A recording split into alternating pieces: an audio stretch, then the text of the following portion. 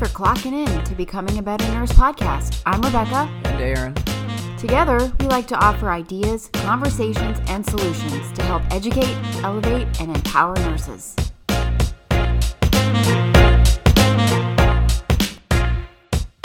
So we just finished watching Dopesick, and it took us, a month to watch? Several months to watch. Yeah, about 6 weeks. 6 weeks, because this show was rough. I mean, if you're in the healthcare profession, you're going to totally relate to the show because there's a lot of things that happen that bring you back to the bedside. A lot of withdrawal symptoms, a lot of issues with patients trying to get over drugs and medication, and this stuff was real. It really did happen.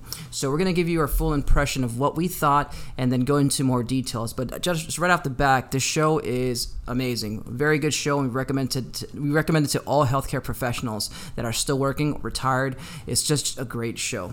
It was fantastic, from the ups and the downs to the character development of some of the characters to the character development that didn't happen. It was still even frustrating. So that was based on a book that was written on a real life event that happened in the 90s, and it's based on true life events. Some of the characters in the show are in a conglomeration of people that, like, generally what happened to them, and it's based in the general area of the country that it was first introduced and targeted. And this drug was OxyContin, and it's based on the Sackler family for Purdue Pharma. Those are all true people, and this is a true event, and that's what really caught my attention initially as well. It is a mixture of different characters. Some are real, some aren't real, but some of these characters were made to be symbolic. So to go into the story and just to briefly summarize it, it's about, like she said, the Sackler family. They create this drug called OxyContin, and their shtick is, hey, you know what? Let's make a medication that's going to help people with pain, and say that this medication doesn't really cause addiction. So that was their whole shtick, and they got the FDA to approve of that. So they were basically all over the market, hardcore promoting this drug. They got doctors to prescribe it. They got salesmen to push for the drug for physicians to buy. And there was these crazy bonus packages. All of a sudden, you start seeing people use it more and more, to the point where this farmer's like, Purdue's like, well, you know what? Now we need to increase the dosages, make it for different patients. And now what ends up happening is that you start seeing these crime rates go up. People start stealing pharmaceutical companies for this drug, and it's just like a huge wave of crime and addiction from this medication. Dr. Sackler is the person in charge of this drug from the Purdue Pharma company. It's family owned. They start to devise this drug because they want to, quote unquote, treat moderate pain, and they want a drug that's going to be widely prescribed.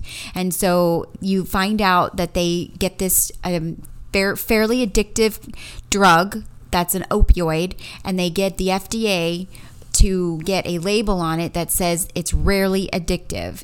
You find out that they use studies that weren't really proved, and they find crooked FDA agents to falsify charts and to approve falsified statements. And so that's how this drug gets out there on the market, and that's why these doctors feel it's safe to prescribe, because in the time, and I remember this, doctors were really afraid to order opioids. And I think that's what caught my attention, how earnest this show was. I remember it was hard to get a pain medicine ordered for a patient. They had to be cancer, they had to be really in pain, they had to be post-surgical. And to get this drug, get an opioid prescribed for moderate pain, quote unquote, a headache or a backache of some sort, was very rare. So this company made millions, billions off this label and off this crooked agents, and they push this drug through their reps with these falsified statements, and it goes nationwide, international, and you get more and more aggravated because they are in everything. They start making pain control clinics. They start promoting pain as the fifth vital sign. They start promoting breakthrough pain phrases. They're giving bonuses to pharmacies who prescribe it or who dose it out. They give bonuses to doctors who prescribe. The more they prescribe, the more they got. It was horrible. And they're so corrupt, this family, because as mentioned, they basically buy these agents, and then what ended up happening is the head guy for the FDA approved this medication with this specific label, and then later he quit to work for that same company, for Purdue. And so you can see how crooked it is. They end up having politicians in their payroll. They end up buying, I mean, they even have Rudy Giuliani in there at one point, and he's promoting the drug because Purdue paid him to be a part of the legal team. So this is a wealthy family and who has a lot of money. And what do wealthy families who have a lot of money want to have power do? They use that money to manipulate things around them, because that's what they got. They got so much money of it, they could just throw it away to silence people, to increase their sales, to buy power, political power. And all in all, they mask themselves as this philanthropist. They give out money to different organizations so they appear to be good. Towards the end, you find out that they were the cause of all these issues, and people start taking out their philanthropy signs because they were just totally against it. They even show a clip of the riots in 2019 where people were against the Sackler family for bringing this chaos into the communities. They knowingly and willingly lied about this drug and its addictive properties, and how they can be the pills can be manipulated, and how strong the drugs were. And then when patients were given the drug and tried to come off, they actually doubled down, got doctors to say that their withdrawal symptoms weren't withdrawal symptoms, because this isn't an opioid that you can withdraw from. This was just their pain symptoms not being treated, and you needed to double their dose or triple their dose. And they got away with this for years. Yeah, there was so much bullshit and corruption with it. But that's the general take of this story. I think we should go into some detail, and then at the end give you guys our rating of this show. But before we start that, we definitely highly recommend you watch this if you're a part of the healthcare community. It's amazing. You want to start? Yeah, you learn from the Sackler family that this drug and where it's coming from, and that's how the show starts. You also learn the area that they're targeting, which is the Appalachian area, Virginia, West Virginia, Tennessee, places that are high injury areas, and people who trust their doctors. Also, you might assume that they assumed that they're not going to do a lot of research about drugs there. They're just going to take your word for it. So they target these areas. Maine was a big one, and because of labor too. Yeah, the high labor areas with their miners and stuff like that. Yeah, they get injured on the job. So that's what they were targeting, is where people are going to get injured on the job and they can use this drug.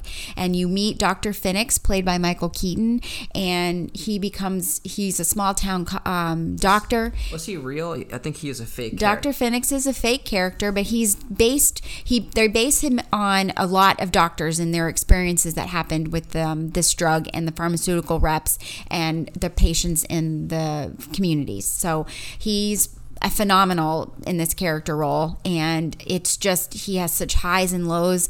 You just root for him the whole time, and he basically is just like anyone you would think. He's skeptical about the drug. He's skeptical at what the reps are saying. He's like, no way, I'm not ordering opioid for moderate pain. No. I'll start with what we normally start. You start with Tylenol. If that doesn't work, you start with Tramadol. Then you go to, let's say, Vicodin. You don't start with the heavy guns right away. He's like, no. He's like every other doctor that did that. And these reps were relentless, and they kept coming. They'd find out little things about him, about his family, or about his studies, or about what he liked, fishing and all these other things, and they would get you personally, and they'd get you to trust. The reps would get him to trust them, and it was just a relentless pursuit of getting those prescriptions ordered. So that's what the Sackler family was trying to do. That's what the pharmaceutical reps were trying to do, was to get these drugs prescribed, and then they knew that once they were prescribed, it was no holds barred. Yeah, and he represents all the physicians, and you can see him have really good relationship with his patients. I mean, he also, he grew up with these people in the community. At one point, he talks about how he gave birth or delivered some of these patients who are now addicts later on. He also, he was very hesitant. I mean, he did prescribe it and see some results, but he was still hesitant to prescribe it. It wasn't until they took him to this conference, they persuaded him, and he finally gave in. The one bad thing with with this character is that he ends up actually using the medication because he gets hurt in an automobile accident, and they immediately prescribe him OxyContin, and from there he's hooked. So half of the show he's trying to basically find himself again, try to get himself off this medication. He goes into the different clinics. He goes into rehab several times. Eventually, he ends up getting hooked, not hooked on methadone, but basically he transfers to methadone so he can get off this medication. And then from there, he gets into Suboxone. But realizing after trying so many different things, he realizes that probably the best way to go about this is not only to take a medical approach with medication, Suboxone and methadone, but also seeking therapy. So he meets his doctor that kind of gives him therapy and also prescribes him medication so he can get off the drugs. But he was a fantastic character. He's probably the best character in the series. His role, I think, was to show you a route of recovery for patients and addicts. He was an educated man. He was an older gentleman. He wasn't prone to addiction, and it showed you that this drug affects everybody. He ended up losing his medical license, and he ended up leaving the town because he had such shame for what he had done that it was a theme of a lot of the recovery addicts was that they felt shamed, and he was going to try and beat that shame and try to help everyone as possible. Once he found his way to recovery, he was on the road to helping as many people as he could himself. He ended up opening a clinic. I think it was a nonprofit at the end, and so he does have a good story. And speaking of theme, the whole theme is very gloomy, very sad. There's a lot of blue tones, blue imaging, a lot of wintry themes, and the music itself is also very sad and somber. So it's just a very depressing show. Yeah, and even when it was a sunny day, it wasn't bright. Yeah, and the show was hard to watch. I mean, we'd come home and say, I'm not sure if I mentioned this, but we watch a show and then it would be stressful, and we couldn't binge it because it'd feel like you were reliving work. You just got off of work and you want to relax. You don't watch the show. So it took us a long time to finish this series because it was just a lot of stuff that brought us back to our bedside. Oh yeah, some of the episodes were roughly an hour, and I just felt like it was the longest hour of the whole night. So some days were just so sad and so frustrating, and I kept waiting for the good guys to win. It was really hard because you Google everything and you're like, okay, trying to. It was very relatable to Dr. Death. Blow. Very relatable to Dr. Death, but I can manage watching Dr. Death a little bit more. This one was harder to watch because it was just so much more encompassing. Dr. Death was related to one person in one hospital. This was like the entire nation in a pandemic of opioid crisis. It was ridiculous. Yeah, there's another character Dr. Phoenix intertwines with, and her name is Betsy. She's one of the patients that he prescribes the med to, and her story was a little bit more sadder. She's a symbolism of an addict that can't get past it. Yeah, so the whole entire series. Well, she's a minor. She's young. She ends up getting into an accident in the mining area. She ends up being a lesbian too. We find out she's a lesbian, and she's got a lot of personal struggles. Her family, her mom and dad are Christians, and she's struggling with this addiction. She gets hooked on it immediately, and the entire show she's trying to get off of it, steals from her mom, pawns off her jewelry. Ends up finding forgiveness from her parents. It's just all over the place. And then at the end, she's trying to withdraw from it, gets hooked on heroin. She's trying all these things. And then towards the end, where Dr. Phoenix decides, hey, I've actually found success with what I'm doing. I want to take you to this place. Right before he decides to take her, she ends up overdosing on heroin, and she ends up dying. And I think that was one scene that was really emotionally impactful because she's gonna die. You're like, oh, she's gonna die, no big deal. We knew her character. She's going this way, and then she's like, oh, I'm gonna get one more hit before I actually go to recover, and you're like, okay, this is where she dies, and so you're expecting her to die, but even that scene where the police guy comes over and it was just heart-wrenching to watch because you knew it was coming. Tells her mother. So the directors do a really good job with kind of pacing of her and kind of letting you know. They basically make you suffer with her. I think that was her impression. It's like, hey, you know what? This patient's suffering. They're withdrawing. We're gonna make the watchers feel her pain and just the agony and just watch. It was just terrible watching. Because she gets off the drug twice, and then she goes to heroin and gets off heroin twice. And you think, and Dr. Phoenix, he's like, I'm going to get you to this clinic, and he's going to drive her, and she's excited, and she wants to get better. And she has this one sad blow to her ego. An old girlfriend can't is moved on from her, and that's all it took, and she goes right back to heroin and she dies, and you just feel so sad because you know it's happening, you see it, and you know that story because you've seen it in other patients. You have to understand, addiction's terrible, and like even in the healthcare field, some of these people who are addicts, whether it's alcohol, whether it's pain pills, whether it's even other things, it doesn't even have to be drugs. It's all coping issues. They're not able to cope well with it, or they got in with a bad crowd, and it sucks. It's hard. It's not easy, and you see it in her acting. She did a really good job acting this rollout. It was fantastic. I think all the characters were really well picked for their roles. What is that? The word they use? Casted. They were well casted. And during all of this crisis, during all this frustration, during all this anger you feel with all these topics being brought out, you see these heroes come out. They're the district attorneys that are brought to attention what's going on with this opioid crisis, because what happens is a lot of crime starts rising, and there's a district attorney and there's a DEA agent that notices it because they're on the ground. She's on the ground, she sees it happening, and she brings attention to it, and then these district attorneys get on her side, and they're going to try and fight what's going on. They first have to get an idea of what's going on, what's causing all this crime, what's causing all this drug-related crime, why these young kids are getting this prescription drug. It's just they have to get a grip of it, and then once they figure it out, you at least have someone to cheer for, these heroes that are fighting, and they're non-corruptible, and they really have a passion for getting these people saved, and the Sacklers take responsibility for their lies and their deceit. Yeah, so they're the protagonists of the story. It's a DEA agent, and she's kind of a hothead, but she does get the ball rolling. And the lawyers with I think their boss. I think he's a secretary of. No, he was just a federal district attorney. Yeah, so they build up this case, and they have like a pretty good case of fraud and lying to Congress and all these things. They catch They eventually get this information. And towards the end, they end up bringing it over to, they do like a public shaming. But the main lawyer gets fired because, as you can see, everything is political. Yeah, he ended up not losing his job, remember? Oh, because, yeah, so it's so sad because they ended up, it's crazy because they end up building this case. And it's so political that they try to stop this indictment from happening at the last minute, this plea deal. But anyways. But they're incorruptible. They know it. They're smart. They see through all the cracks.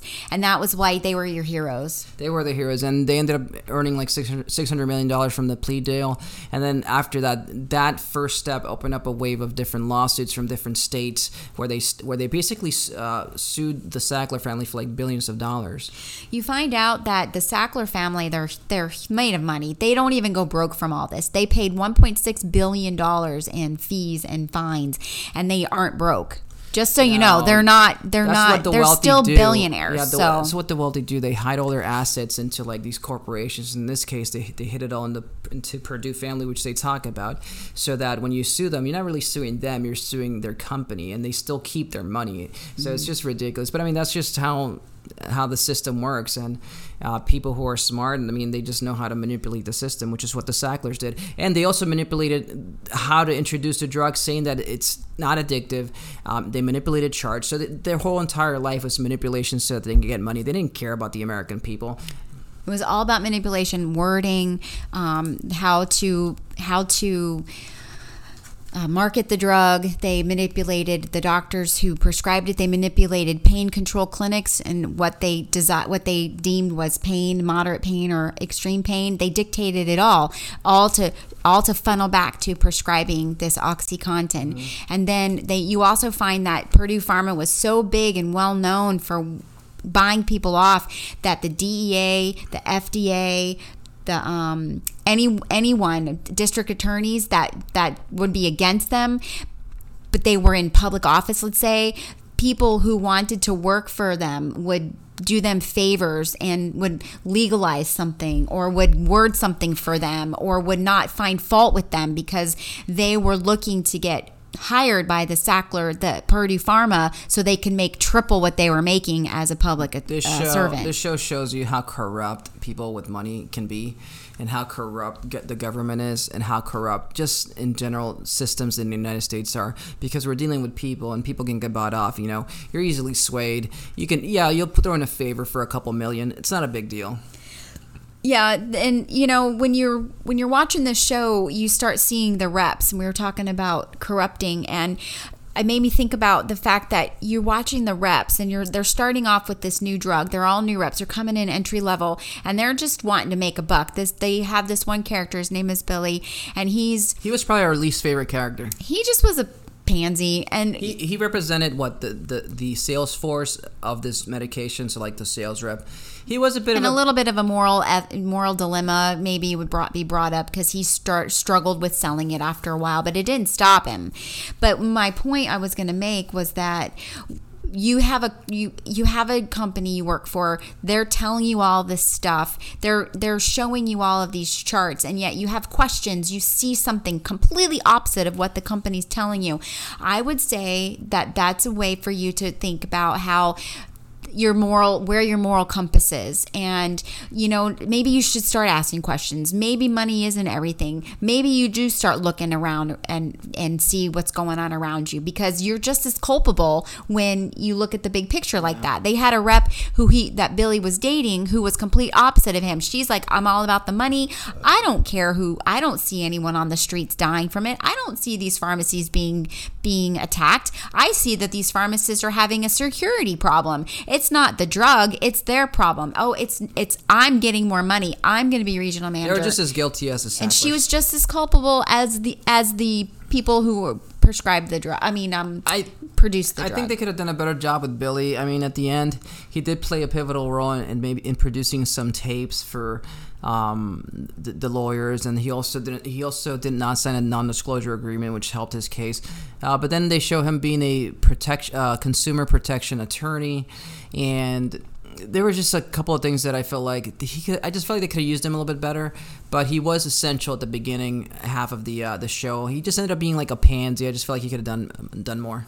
I feel like there was an anticlimactic role for him. He was fired. He stole tapes. He finally realized what was going on. He knew what to do. He knew to get tapes because he knew what they were doing was wrong. He got the right training tapes, and he lied about it. He got fired. He didn't take their money. He didn't sign an NDA. You're like, yes, this is exactly what they're looking for with a person that they can go against this Purdue Pharma.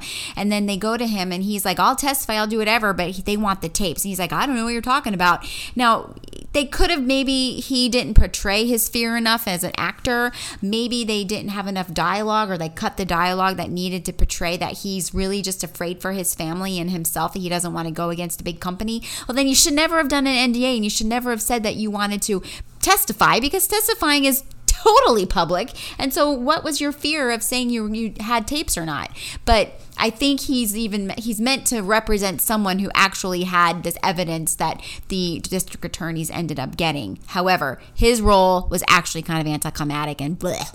Yeah. But the show was good. We highly recommend watching it. And if we had to rate the show, I would give it a 9 stars out of 10. I give it a 9.5. I was truly entertained. It was fantastic. It was frustrating. It was sad. It was exciting. You felt sorrow. You felt rage. You felt sadness. You felt happiness. You were like relief, and yet it was just all over the place. And because I'm a nurse at bedside, I was a nurse during this time. I was a brand new nurse in 1998, and I remember these things. I remember these phrases. I remember feeling the way these doctors felt and seeing these patients become more and more addicted to drugs. Not gonna lie, it was exhausting to watch, so that's why it took us forever. But let us know what you guys think, and shoot us a message. Watch the show. Tell us what you think. Thanks for listening. If you like what you hear, please hit the like button and subscribe. Stat. Follow us on Instagram. You can find us on Becoming a Better Nurse. Until next time.